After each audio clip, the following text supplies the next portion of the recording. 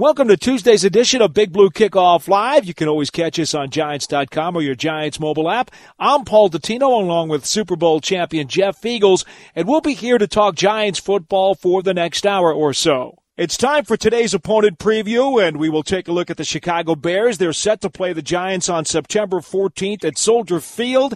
That would be week 2 of the NFL schedule, and now we bring in Bears radio sideline reporter Mark Grote. Mark, it is so good to talk to you. Thank you so much, and I guess you can't start a conversation about the Chicago Bears without going right to the quarterback.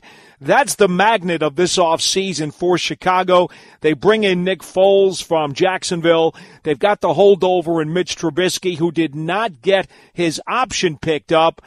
Okay, Mark, how is this whole thing going to play out? We're still looking forward to seeing exactly how it does play out, because with the off-season program having already been compromised and the Bears just getting together via Zoom, the head coach, Matt Nagy, has basically admitted that there has been no competition as of yet. So the plan, hopefully, obviously, is to get on the field in training camp, assuming that there will be one, and that would be the point at which you would see these two guys go at it.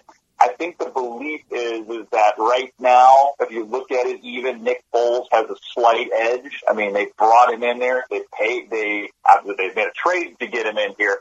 But, I mean, he was assigned that Mitchell Trubisky has not worked out the last 2 years. However, we got a chance to talk to Mitch Trubisky very recently, and he's talking tough at this point. He's talking about how it's still his team. He's talking about how he's worked out with several of the Bears' offensive players in the offseason, and basically saying he's not going to go down without a fight. So it's going to be interesting to see how it goes down. They're saying it's going to be 50-50, that they will play more in the preseason. Matt Nagy has held his starters out of the preseason in his first couple of years with the Bears, but a lot of the work will be done there, and it'll be really interesting to see how it plays out. You know, it's funny because when you look at both these quarterbacks, somewhat one of them is a little bit more successful than the other, with Nick Foles winning the Super Bowl down there in Philly. You know, the Bears bring in an offensive coordinator and a quarterback coach this year that helped run the system with Nagy back when he was in Philly.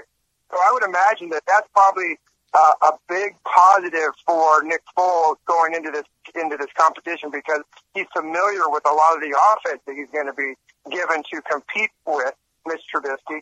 What do you think about that? And I honestly think that the opening day starter will be Nick Foles. But you really need two quarterbacks in the National Football League anyway. Yeah, no doubt about it. I mean, yeah, just to your last point right there. I mean, I would imagine that at some point in time, both of the quarterbacks will play this year, just because of the nature of the league. And yeah, you're talking about the two new coaches they brought in, and Jim DiFilippo, and Bill Lazor, the new offensive coordinator. And yeah, they do have ties to Nick Foles, not to mention the fact that the head coach, Matt Nagy, also has big time ties to Nick Foles. And I think that especially with the abbreviated offseason, that's going to work in Nick Foles' favor, to have the built-in relationship with those guys, and to already look, Nick Foles knows this offense. He doesn't know the specific mechanics of, or I should say not mechanics, but language that Matt Nagy brings in. So there's going to have to be some learning and some working through some things with Nick Foles. But I think that we could all pretty safely say that Nick Foles understands this offense. And I'm not saying that Mitchell Trubisky doesn't understand this offense. What he's had trouble doing, and it's been right out there for everybody to hear about, read about, and see, is two things. Reading defenses, which is obviously a huge part of being the quarterback, and Matt Nagy has called him out and challenged him to become a master of reading defenses. And then, once you get up to the line of scrimmage, deciding what is the best play to call at that point when you have the two different plays in your pocket and the run-pass options and setting up your offensive line.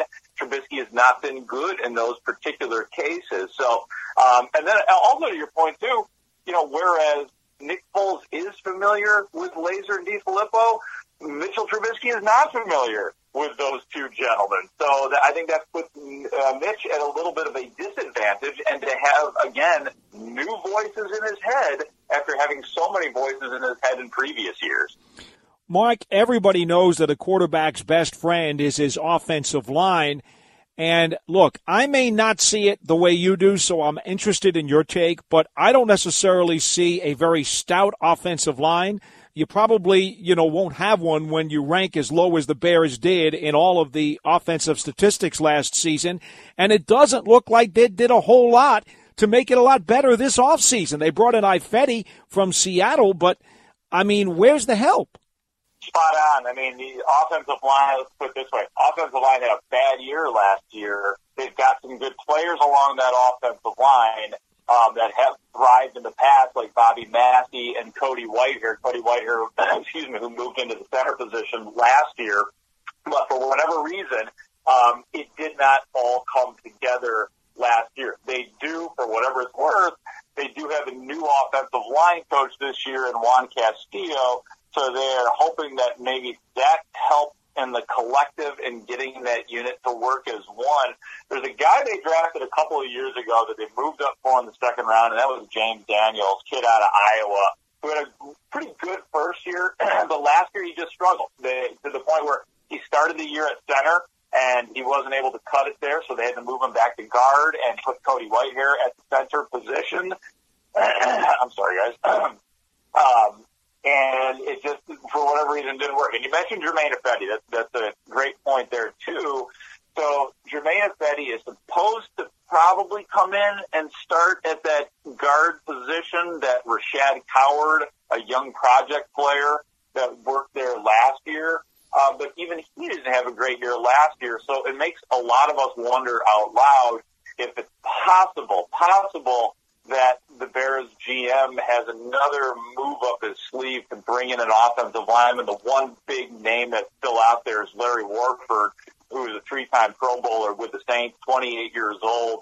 And, Ryan Pace, the Bears GM, comes from the New Orleans Saints program. He's always looked very closely into that, as many GMs and coaches are wont to do. They'll always look at their previous team and use that as stock. And Larry Warford is available. I just wonder if it's a done deal on that Bears offensive line because, you can't have the same results that you had last year on that O-line. Well, of course, Juan Castillo is, that's a familiar name with being very close when he was in Philadelphia. You see the connection there with Nagy. We're going to stick on offense and talk a little bit about the tight end position. The Bears brought in Jimmy Graham this year to be the starter. Along with Demetrius Harris from Cleveland, who also played in Kansas City, where Nagy coached. So you're seeing how all this works in the NFL.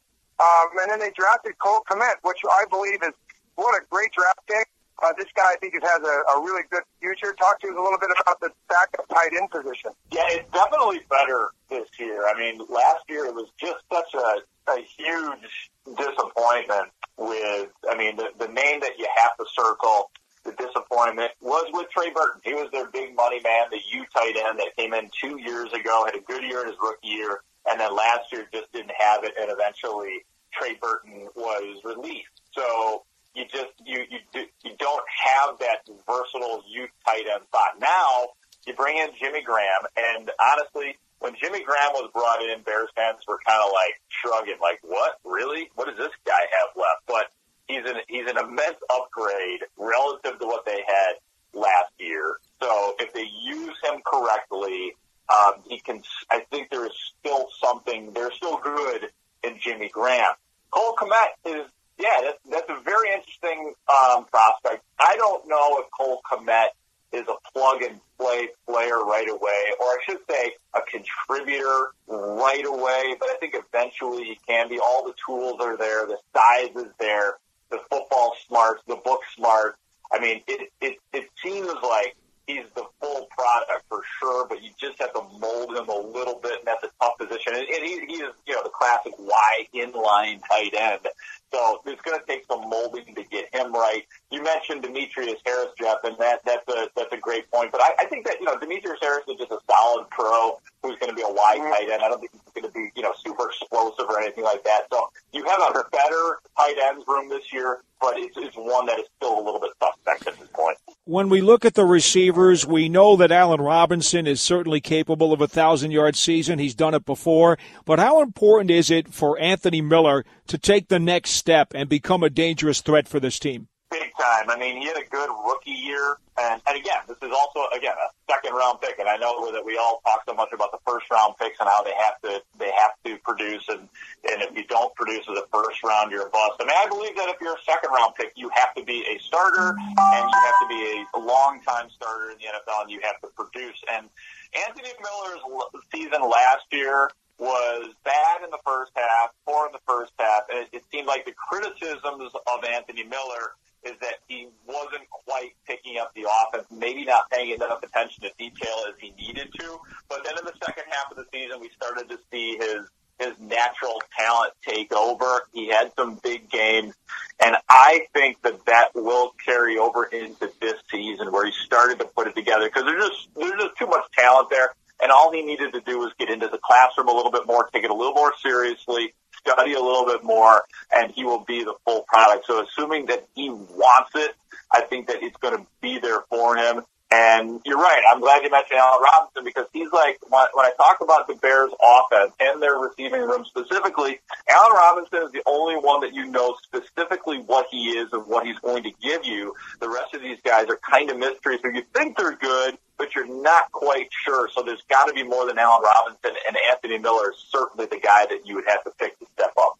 Yeah, and plus you put David Montgomery in the mix there to catch the football out of the backfield. Like, gives either one of those quarterbacks some nice targets to throw the football to. Well, I need to ask Mark about Terry Cohen because I just saw some copy, I guess, within the last couple of days where he indicated he felt that he was out of shape last year and is vowing to be in better shape this year.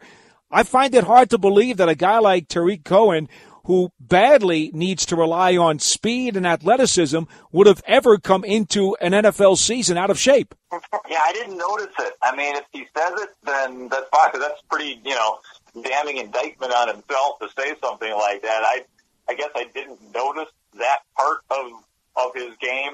What I noticed about Tariq Cohen last year is that he simply was not used as much as he was in the 2018 year, where he was one of the Bears' most important weapons.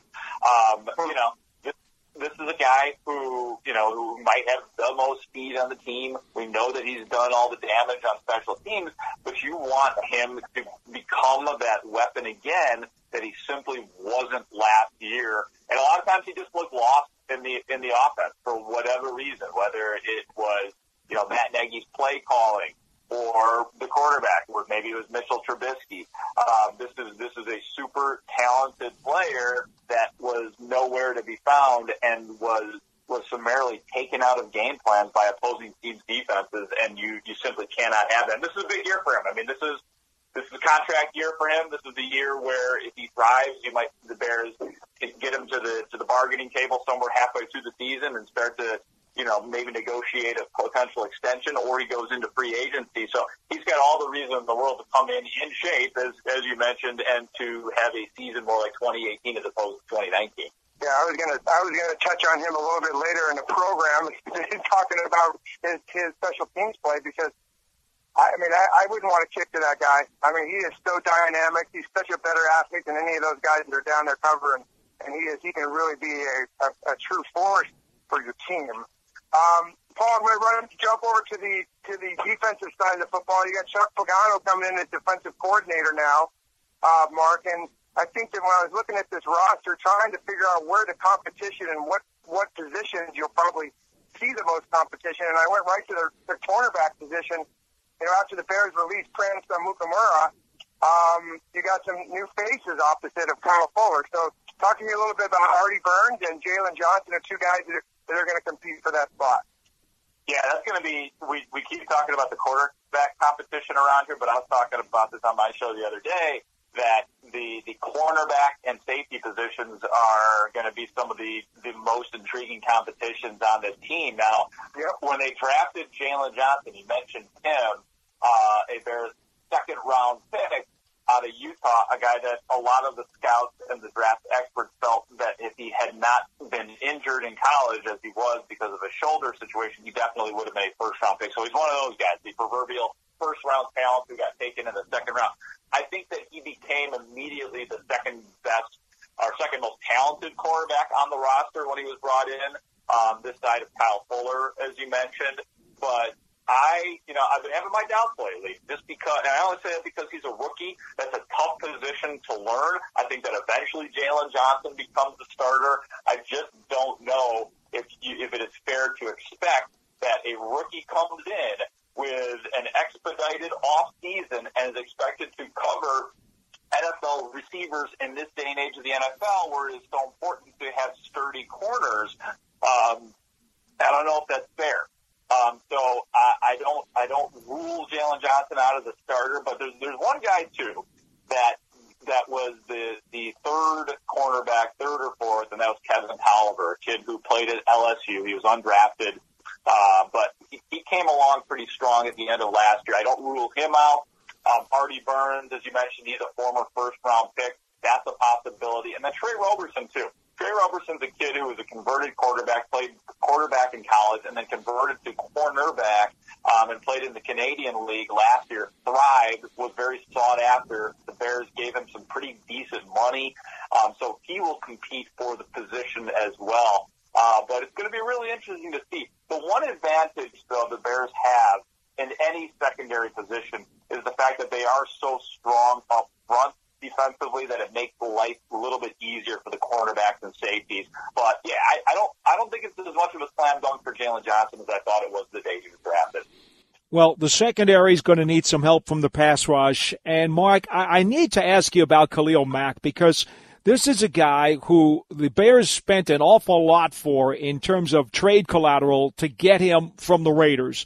You're looking at a guy who comes off of 4 consecutive double-digit sack seasons. And last year, let me just read that stat line just to remind you, 16 games, only 8.5 sacks, 47 tackles, and only 14 quarterback hits.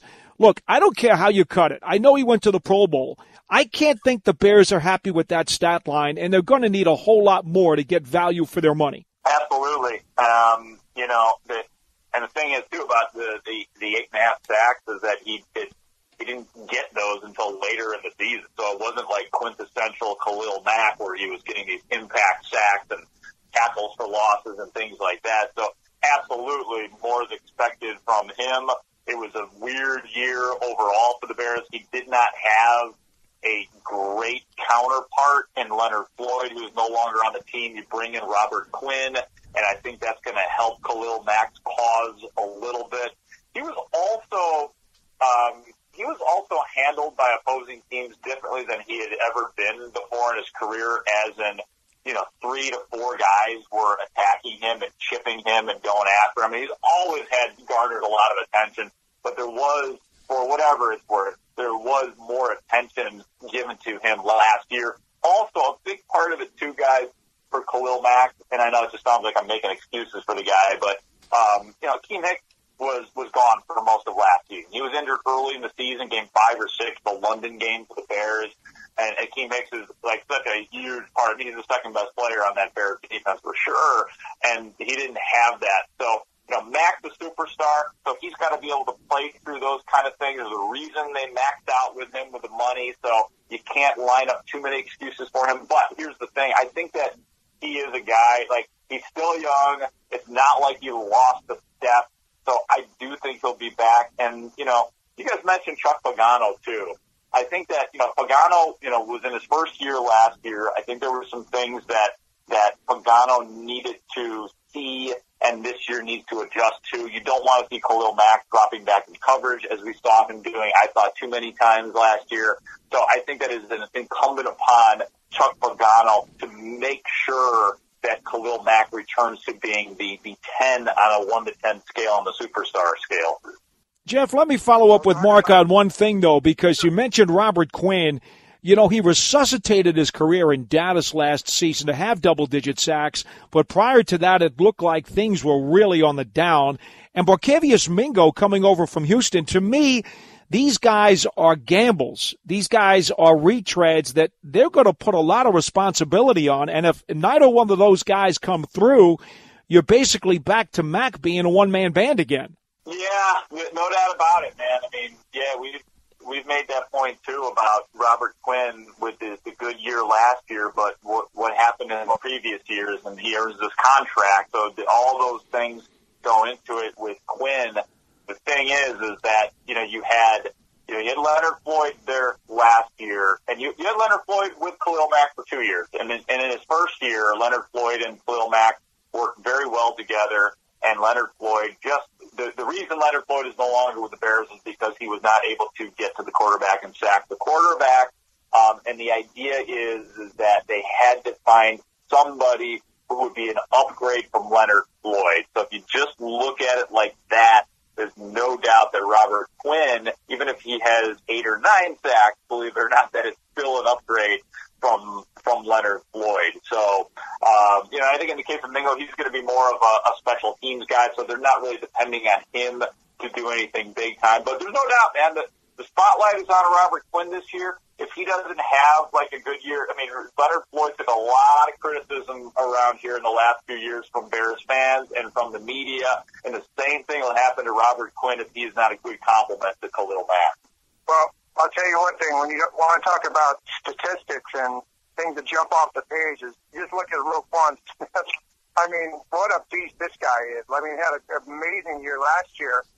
I look at the roster and kind of going down what we were going to talk to you a little bit about, and I see a little bit of a depth problem behind him. Do you see that competition somewhere? Who's going to be the backup to Roquan?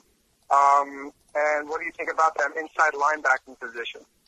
Yeah, it's a great question because they lost a couple of good ones. They had Nick Kwiatkowski, who played a lot last year and then earned himself a nice contract with the Raiders. There was some Bears fans who thought that they should have kept him over Danny Trevathan, who is healthy again. So you've got 2 really good inside linebackers. You mentioned Roquan Smith, and I'm glad you mentioned about Roquan Smith because he only played 12 games last year and still had over 100 tackles, 2 sacks, 5 tackles for loss. He's kind of a weird year. Some personal issues and then a pectoral injury, but he still was able to thrive. And, I think that this is going to be his breakout year. But, yeah, where's the depth there? They also lost a guy by the name of Kevin Pierre-Louis, who was really good for the Bears, too. They've got a couple of guys left on their roster. They've got Josh Woods, who was more of a special teams guy, but I know that they like him. They'll probably start to weave him in a little bit more. And then a guy that they drafted a couple of years ago in the 4th round, who most people probably have not heard of, and Joel Iyiegbuniwe. But, yeah, if there is an injury to Roquan Smith or Danny Trevathan, right now, it doesn't look great in terms of depth. So I would look at that as a position that the Bears are still looking to beef up and keep an eye on what's going on in the league to bring in a little bit of help. You mentioned Akeem Hicks earlier, the defensive tackle, who everybody obviously knows about. But how much of a rotation do you think they will have up front, or do they not consider their depth good enough to have a rotation? Well, the best guys up front right now for the Bears probably, Akeem Hicks, number 1 with a bullet. They have their Roy Robertson Harris, who's been there for the last couple of years. Eddie Goldman, their nose tackle, is a guy who you probably hear more about this year. I imagine that Eddie Goldman, one of these years, is going to be invited to the Pro Bowl. He had an okay year last year, but they gave him a nice contract extension. He's a really good, unsung player just because of the nature of the position that he plays. They have a kid entering his 3rd year named Bilal Nichols, who had a really good rookie year, but then was banged up a lot last year.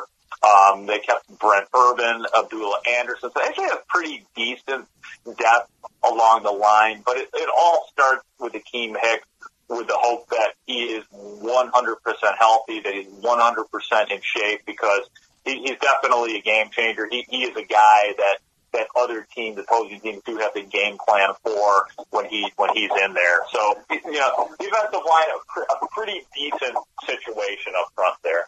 Mark, I got to ask you, this is a little bit about what happened last year. We all know what happened in the playoffs with the field goal, and then all of a sudden, Ryan Pace, the general manager, comes in and gets together with Nagy and says, okay, listen, we're going to bring every kicker from east of the Mississippi and bring them in here. And finally they go at the end, Eddie Pinheiro comes through, and I remember him having a tough time a little bit, but then he finished the season strong. So I see that type of competition. I think that's the kind of competition they're going to want to see at that quarterback position, a lot like that last year, where every play is going to be documented, and every play is going to be looked at that QB position. But I was happy to see that Eddie Pinheiro came out with that job last year. Man, I hope they don't have 10 quarterbacks in camp that we have to obsess over. Yeah, I'm telling you. Yeah, that was quite a spectacle. I wish you guys could have been there. That was something. I mean, they would have all these kickers on their own designated field, and they were doing all sorts of crazy stuff to put pressure on them. They were doing Augusta silence. It was just this carnival of kickers. And you're right, Eddie Pinheiro came out on top. Had a decent season. You know, he had one big-time game-winning moment in Denver last year, but he also missed some kicks. And that said, guys, believe it or not, he will have competition in camp this year. They're supposed to have 13 competitors. He's only going to have one competitor this year, so that'll be a lot easier. They did bring in a rookie, and you know, I think that this is 90% Eddie Pinheiro's job. They brought this in to keep Eddie Pinheiro sharp. So there'll just be one dude this year, and you know, for whatever it's worth, with Eddie Pinheiro, and this sounds weird for a kicker, but they told him to put on a little bit of muscle, put on a little weight, because he's a very slight man, and he did put on 7 to 9 pounds and added some strength. So when that goes on, you know that they're invested in their kicker when they actually, you know, blueprint or rough draft an off-season program for him, and you know, so he'll compete with Ramiz Ahmed, a Nevada rookie this year in camp.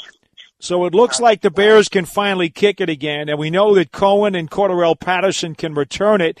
It looks as though that if you scan their depth chart, though, Mark, and tell me if I'm wrong here, they added some guys, and you mentioned Mingo before as a special teams guy. It seems like they wanted to upgrade their coverage units, too. Yeah, no doubt about it. I mean, I think that we have yet to see exactly how that forms in terms of kick coverage, but having lost Nick Kwiatkowski, the guy that I mentioned who was going to, just be a linebacker now, but he was great on special teams as well. You brought back Sherrick McManus, who's been on the Bears forever. I think this is his 11th year. So he will continue to be a guy who spearheads a lot of their special teams. Cordarrelle Patterson is just great in that particular regard. And then, a wild card for special teams, and a guy that I don't think we've mentioned him yet is Ted Ginn, who they brought in to be their speed guy in the wide receivers room. But, he has special abilities, too, in the kick return game and punt return, so I wouldn't be surprised if every once in a while they maybe line him up there, back there as a dual threat or do some creative things on special teams. So, I'm anxious to see how, special teams coverage-wise and return-wise, how it all lines up. And one thing, too, Tariq Cohen is great at special teams and great at punt return.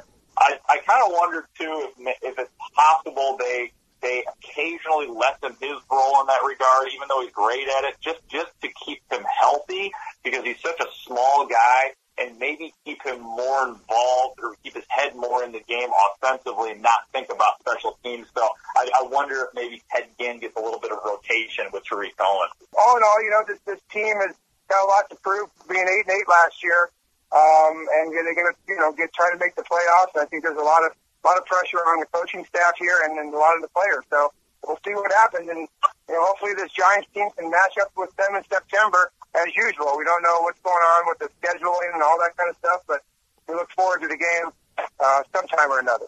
Amen. Yeah, I'm looking forward to seeing you guys at Soldier Field, and for Bears fans here, at least, the 8-8 didn't feel like 8-8. It felt like it didn't feel even as good as that. So, yeah, I know you guys are looking for a turnaround season for the Giants, and people around here certainly are looking for the same with the Bears. So can't wait to see you guys. And, yeah, let's definitely hope that the season goes on unencumbered. That is Bears radio sideline reporter Mark Grote, and we thank him for his time. Again, the Bears to play the Giants, according to the NFL schedule, on September the 20th, week 2 of the regular season. And it's kind of a different situation for the Giants this year, Jeff. They start out with the Steelers coming from the AFC, then hop right back to the NFC with the Bears.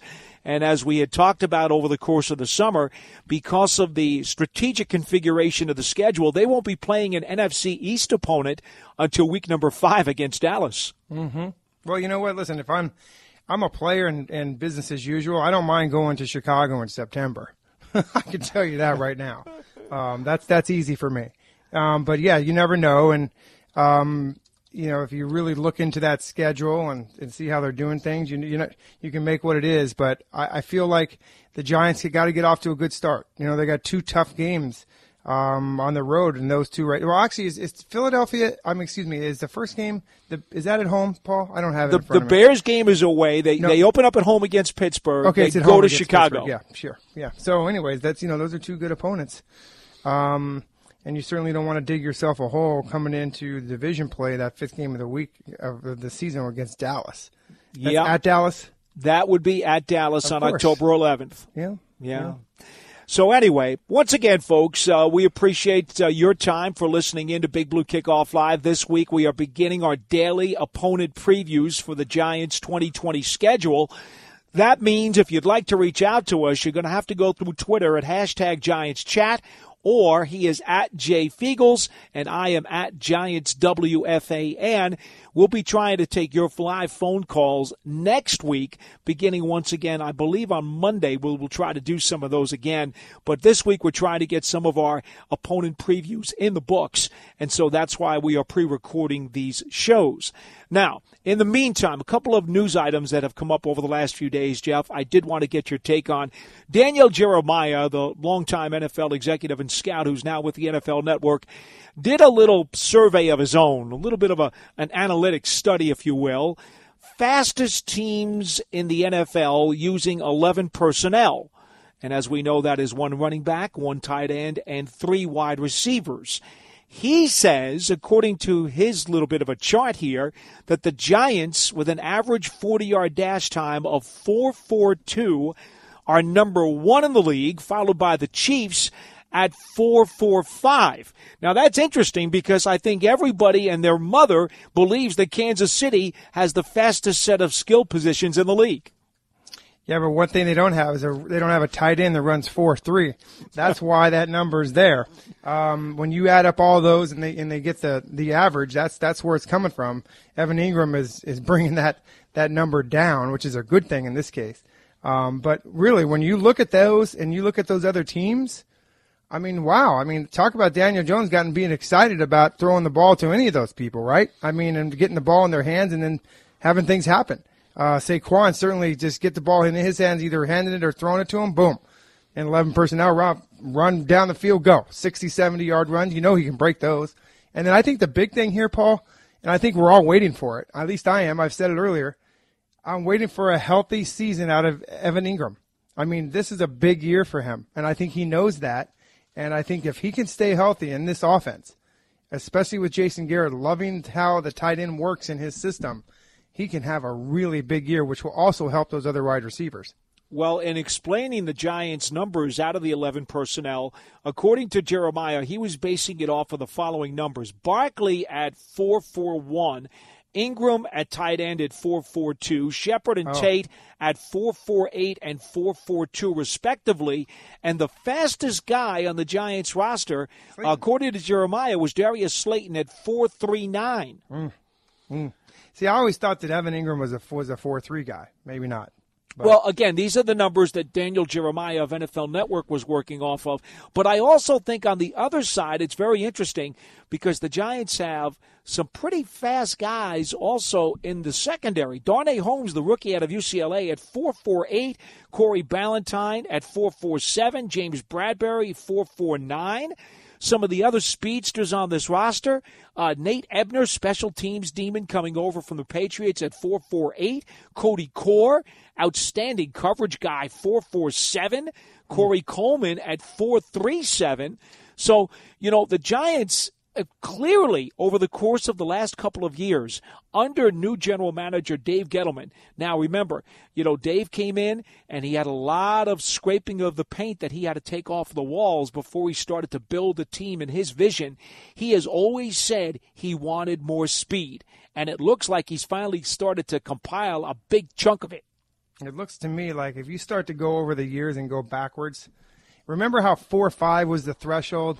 That was, if you run a 4.5, you are so fast.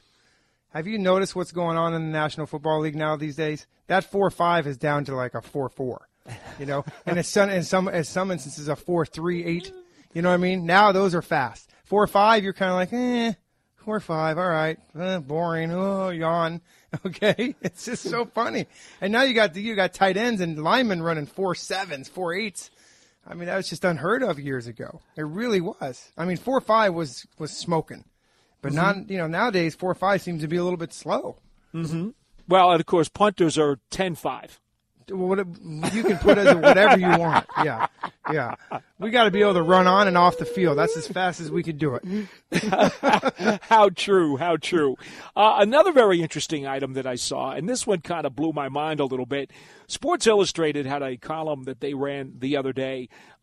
They wanted to identify the weakest part or the weakest unit on every team in the National Football League. And for the Giants, they actually listed the quarterback, Daniel Jones. I did not understand that in any way, shape, or form. They tried to tell us about his inexperience, the fact that the offensive line wasn't great last year and they weren't sure how they were going to be this year, that he had to play with an injured Barkley, that in their mind the Giants have a collection of just okay receivers. Well, you could put all of those reasons you want together and maybe say last year was last year, but I don't think anybody else believes that the Giants have a weakness at quarterback going into 2020. Well, I think what they're doing, comparing the rest of the roster, I mean, if you go down there and say, okay, where's the inexperience coming from? I would think that, cornerback, but you got, I think that Baker is a guy he's 1 year, he's a rookie last year. I mean, you got Beal. I would think that would probably be the only other position that I would think that would have conversation in here. The quarterback position, I think, is a lot thrown at him, and I think it's probably unfairly.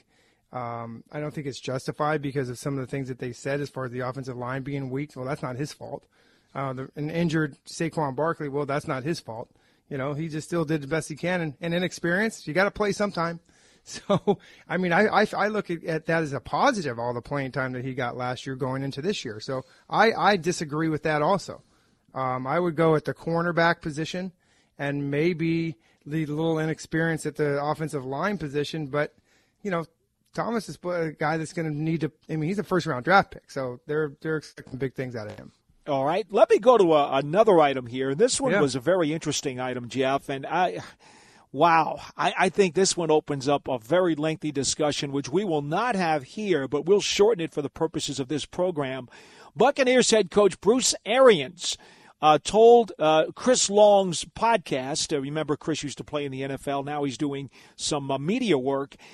He told him that he thinks he might keep a third quarterback on the roster, but away from the team so that quarterback would be healthy if the team needed him to step into the active situation because of a virus infection.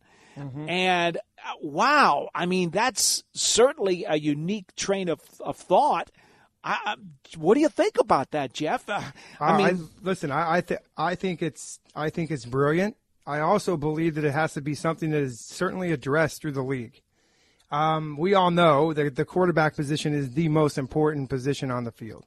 And the game will be compromised if you, for some reason, lose your first two quarterbacks. And you can't, and all of a sudden you've got to have a guy that maybe played, quarterback in college now is your quarterback. So you have to do something here. And I think it's good logic. It's just a matter of how they're going to put it in place, and maybe they make it available for every team as maybe an exemption, if you will, a COVID-19 exemption, if you want to call it whatever. But I think it's a good idea. You never know, because as we also know, guys, the facilities around the National Football League are not these big, huge, mega convention centers. They're quite, they're tight. They got meeting rooms and things. Players are going to be around each other a lot, and they're going to be around each other without masks on at times, and there's going to be stuff that's going to go around. And if it rears its ugly head in one of those position meeting rooms, and it happens to be the quarterback room, who knows? It could wipe all of them out. They all could get it. And then what do you do? So then I see the argument here. I don't even know if it's much of an argument. It's more of kind of a strategic area to look at, and So, I think it's a great idea. If you were to do this, would you make that guy, your third quarterback, or would you keep a third quarterback on the practice squad and have a fourth guy kind of ready somewhere else? Because if you're going to keep the guy away from your facility and away from your team and your players, he's got to be working with the playbook and somebody else. He needs people to throw to. He needs people to snap to him. I mean, how would you logistically handle that? Yeah, I guess the only thing I would think of is that you just try to keep them away from the meeting rooms and stuff. Maybe so out of practice. You would have him be the practice squad QB, but kind of isolate him within the facility? Outside the facility. But then he needs people to throw to. Well, no, excuse me. I mean, when I'm talking about inside the facility, I'm talking about inside the door. Where the meetings where everything is like, I feel like being outside, like everything is happening these days where the social distancing can work outside better than inside. Maybe he is on Zooms and meetings, from home or something. I don't know this, but I'm just kind of guessing. Maybe this is how it works. And then all of a sudden, he's out of practice. He's going to have to get some reps. Well, see, Arian said it was the thought was of keeping the quarterback away from the facility during the season. That means he's not there on campus. Well, okay, so let's at this. So that's going to have to be a veteran, a guy that you could have come in and play 2 weeks, right? Because you're going to need 14 days for quarantine. Mm-hmm. Or you're going to have to have a rookie that's been around the system that knows the offense. Here's the other problem to that, though, Jeff, and I don't mean to interrupt you, but I think it really requires another line of thought here.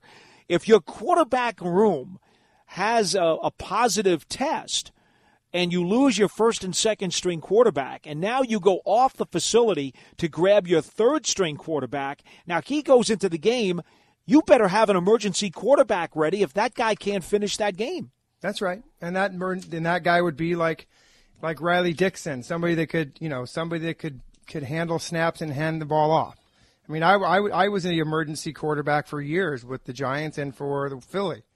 I could take a snap. I ran 9-on-7 during the week. I had my 12 plays that I knew. I watched. I knew. And the funny part about it was, Jeff, so many times when somebody would get dinged up, the writers will all be asking about who does it, and the coaching staff would never tell. Mm-hmm. But because I always watched every minute of practice and was out there 45 minutes before the rest of the media, I knew that you were the guy because you could spin a spiral. I could spin a spiral and I could take a handoff. Take a snap and hand the ball off. And I remember Coach Palmer, I would meet with him once a week for literally like 10 minutes. And he would say, okay, here's your plays this week. And it wouldn't veer much, a little bit of different stuff.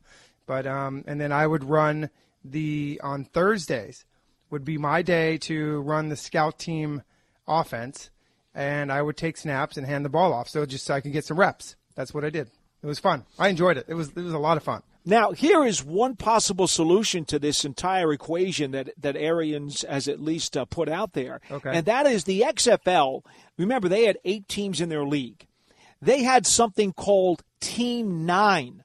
It was actually a fully stocked offense and defense, and I believe they had special teams also. Mm-hmm. And they practiced with a coaching staff as a team in Dallas, separate from the other 8 teams in the XFL. And it was only that team was only created strictly to become, in effect, a call-up or practice squad for any of the other 8 teams. Now, why do I even bring this up? Well, I bring this up because if you had a Team 9 or a Team 33, let's say, in the NFL, because they have 32 teams, let's say you had a Team 33, what you know is that if they've been quarantined in a safe place and they're in their own separate bubble, so to speak, well, then if you were to take anybody off of that team, you know that they've already been tested, they're healthy, they're negative, and you're not going to be bringing any other potential virus question into your facility. Because if you were to elevate someone from your practice squad, they're already in your facility, and they may have been in the room with the infected player that you may not be able to use that week. Mm-hmm. Good point. I just have to figure out how that would work and who would get dibs on it. And I guess there's a protocol that you would have to have a positive test, and it has to be verified by the league, and then you can go on to the team 33 if you needed to. Yeah, you know? That was a 40-man team. Team 9 is what they called it.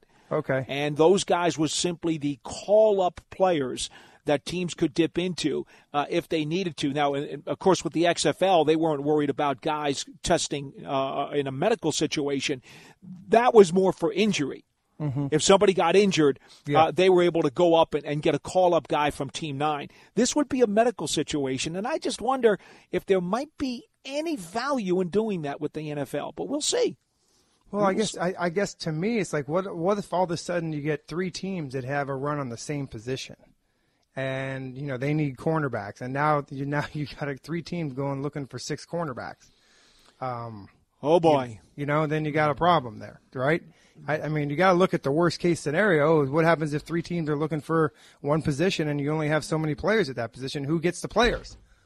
Is it almost like a pecking order again? I know. Look, we've got a lot of things to navigate here, Jeff. Yes, you do. We really do. And we have a few months to go, but let's hope they can all sort it out at some point so the NFL can get itself on the field. If it's me, I would have this as an exception to the rule, where the league and the Players Association get together and say, listen, these are what we need to look at because we understand that this could happen, and let's be truthful about it, and let's be smart about this, and rather than have whatever the number is with your practice squad, let's make that bigger. Let's create a bigger squad to pull from. But I get what you're saying, Paul, because these guys are all in the same facility. Right. So there is a propensity for them to get sick just as good as anybody else, even though they're not in the meeting room, but they're still at practice. They're still around each other. Think of it this way, Jeff, right? If you're talking about the running backs, well, the 4 or 5 running backs you have on the team and maybe the 1 or 2 practice squad guys, they're all in the running backs room. Yeah. So if one guy in that room tests positive, don't you have a potentially bad situation for the other guys in the room? You do, but what I'm trying to say is with an expanded roster on the practice squad area, what you could do is say, listen, we're going to have to keep you guys separate here. So, we're only going to have the three running backs that are going to be active on game day. I get you. Split up the running backs room into 2 rooms during the week. That's correct. And so we keep everybody, the practice squad guys would be separate because really, when you look at practice squad guys, the practice squad guys are running the opposing defense or offensive plays. Right. They're not running their own plays. So it's not so imperative that they're in a meeting to watch film on how the offenses that they're running because they're not running those.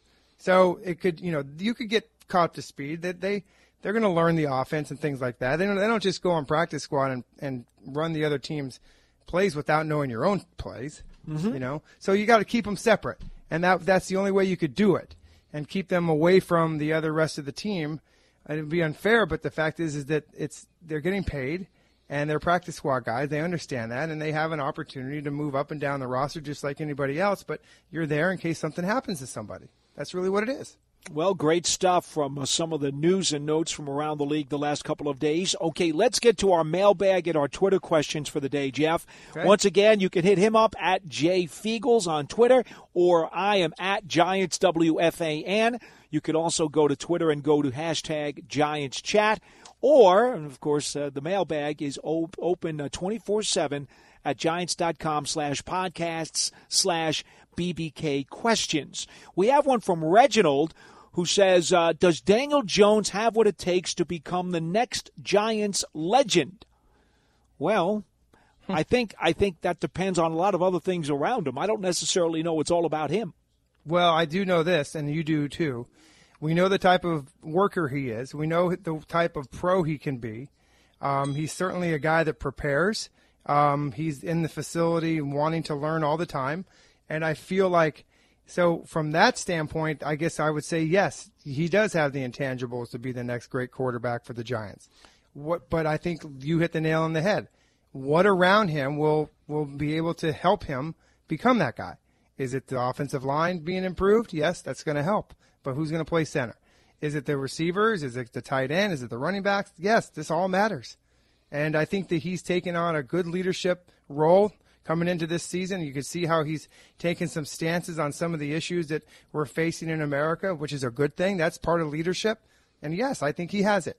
He's just going to have to prove it. All right, NYG fan in CLT. I'm not sure I understand exactly where he's going with that, but he asks, what does your confidence come from, or where does it come from, that Andrew Thomas, the Giants' first-round pick, can start at right tackle when the season begins? He says, my opinion is that Joe Judge knows what he wants and drafted players with specifics in mind. I would say this, Joe Judge did not make these picks. Dave Gettleman, the GM, made the picks, although the Giants are one that consults with their coach, and they do maintain a uniform opinion when those selections are made. But let's go back to the initial thought about Andrew Thomas. What is your confidence if he is starting at right tackle week 1? My confidence is that he's going to be starting at left tackle week 1. That's where my confidence is. I feel like they're going to put him over there and just keep him there. You know, he's a lifer over there. You know, not going to play one week or one season at right and then move to left. I'm putting you at left, and you're going to be there for the next 10 years, and you're going to get me 6 Pro Bowls, and you're going to be All-Pro 4 or 5 times. That's what I want out of you. Will he be an All-NFL rookie selection at left tackle? Yeah. I'm confident. I am totally confident. Well, listen, it's Becton and him, right? I mean, over the other New York team. Well, who is the starting right tackle if Thomas is starting on the left side? That'll be Nate Solder. I think it's a lot easier for me to move Nate Solder to right tackle and then put my rookie, all-world guy at left tackle where he belongs. Okay, and remember now, and we discussed this on the past in the program, Solder played right tackle as a rookie with the Patriots, but that seems like many moons ago. He has said he's willing to make the adjustment. Cameron Fleming probably is going to try to have something to say about this. He will, and that's fine. That's okay. That's what they want. They want that competition over there. And you know what? That's going to bring out the best of both of those players, and then you'll get somebody that's going to be – you want a guy over there that we don't have to worry about and talk about every week. I don't want that this year. I don't want to have our tackles being the topic of discussions every week. I'm tired of that. All right, we go to Mike NYY, a big Yankees fan, obviously, asking about why we saw a drop in the numbers and the production of defensive lineman B.J. Hill last season. Well, I just think he got caught up in a numbers game and in that rotation. And the fact that the other guys in front of him played better. So this is a big year for BJ. If he wants to be, involved in that rotation with Tomlinson and the other crew there, those guys, he's going to have to play better. So I think that he was caught up in a little bit of a, he kind of had a down year, and he just couldn't get back in that lineup like he did the year before. Well, just to give you a little bit of perspective, as a rookie, he played on 59% of the defensive snaps. And started 12 of the 16 games.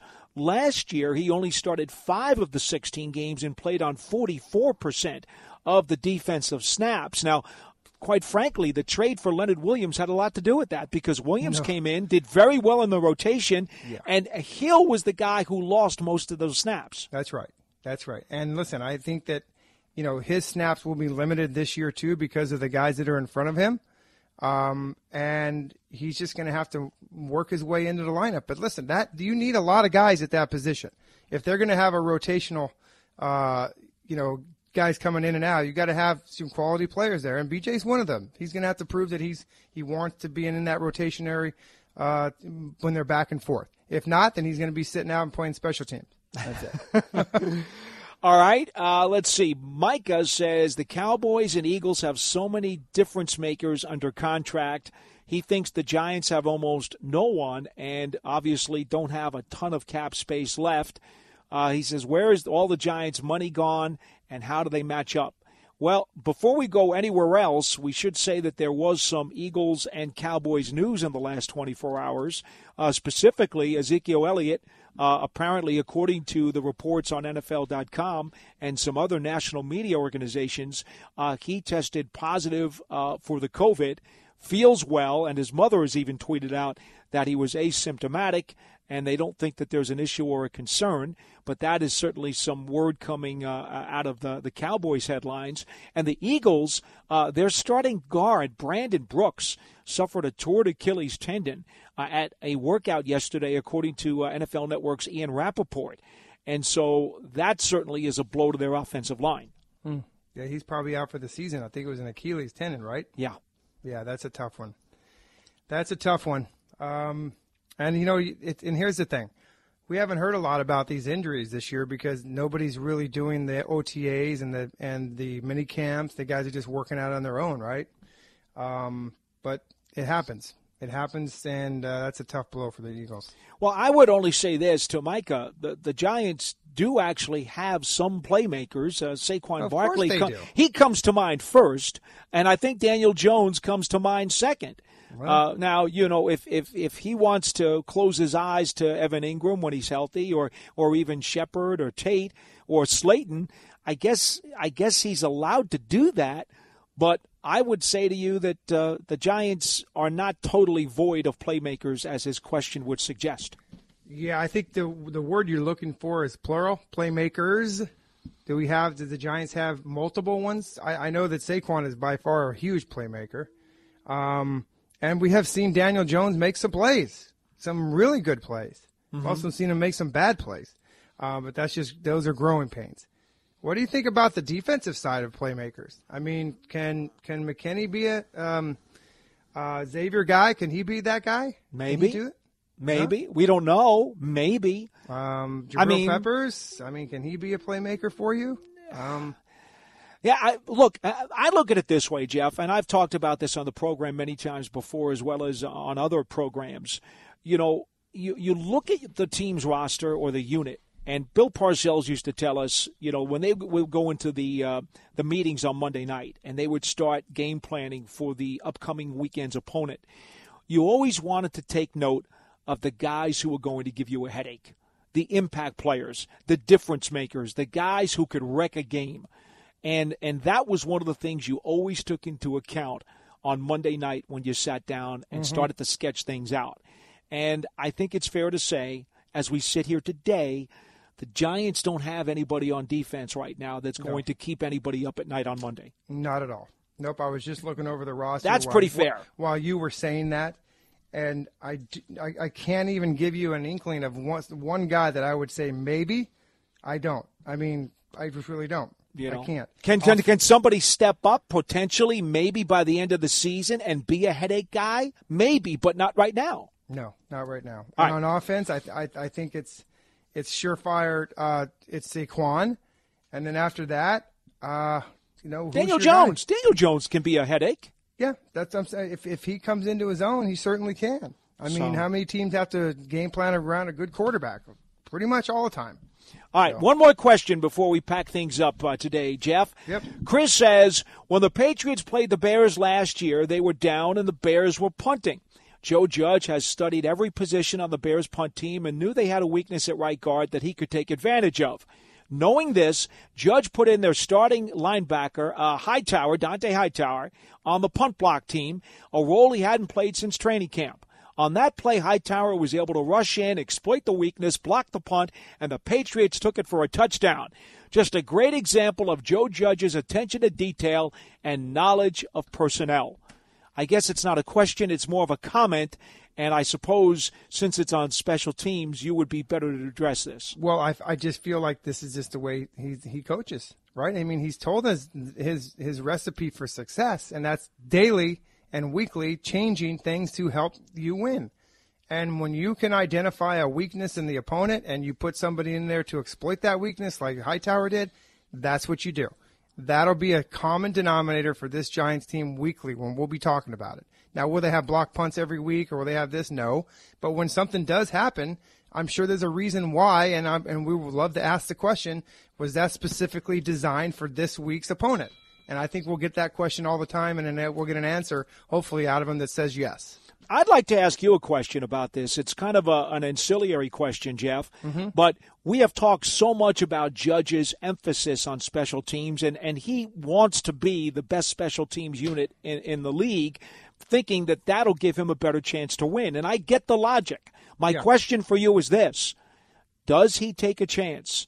Not just given the contracts and not just given the salaries and not just given the star power, but given also the virus issues and the potential to losing a guy to quarantine. does he put a bunch of starters on special teams if necessary to achieve that goal? Yeah. He would. Yeah. I just because, listen, I mean, for years there were starters that played on special teams. I know. And then they came into a point where they expanded the rosters, and they just decided that they're not going to take a chance with these guys. There was so much more depth in those years, though, Jeff. That's correct. And now it's like, I understand it, and I understand the salaries, and I understand all that, but what are we trying to do? We're trying to win football games. And give me 53 guys that want to play football, that are football guys that are going to stand up and say, listen, I know we're a little bit thin at the right guard position on punt team this week. Okay. Lorenzo Carter, get in there and play that position. Somebody rise up and say, I'll do it. And that's what you need out of your players. You need guys to step up in situations like that.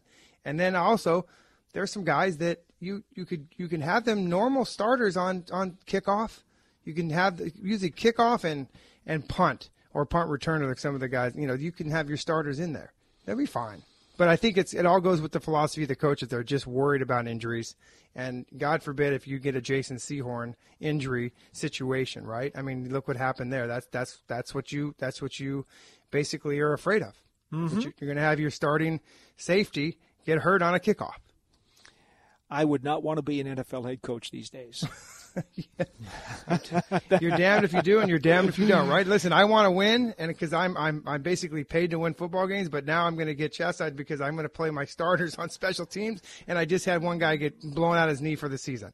Yeah, I mean, do you have you're no win game? Oh, my goodness. All right, well, that'll do it for today's edition of the program. Good show. Thanks to Bears Radio sideline reporter Mark Grody. And, of course, you can reach Jeff Feagles at JFeagles on Twitter. I am at GiantsWFAN. You can also go to hashtag GiantsChat on Twitter to give us your comments and questions. We will try to get to them throughout the course of the week as we continue our opponent previews. And there's always the Giants mailbag at Giants.com/podcasts/BBK questions. Jeff, we enjoyed another program, and we'll talk to you again soon. Thank you, Paul. Folks, thanks for listening. I'm Paul Dottino. So long, everybody.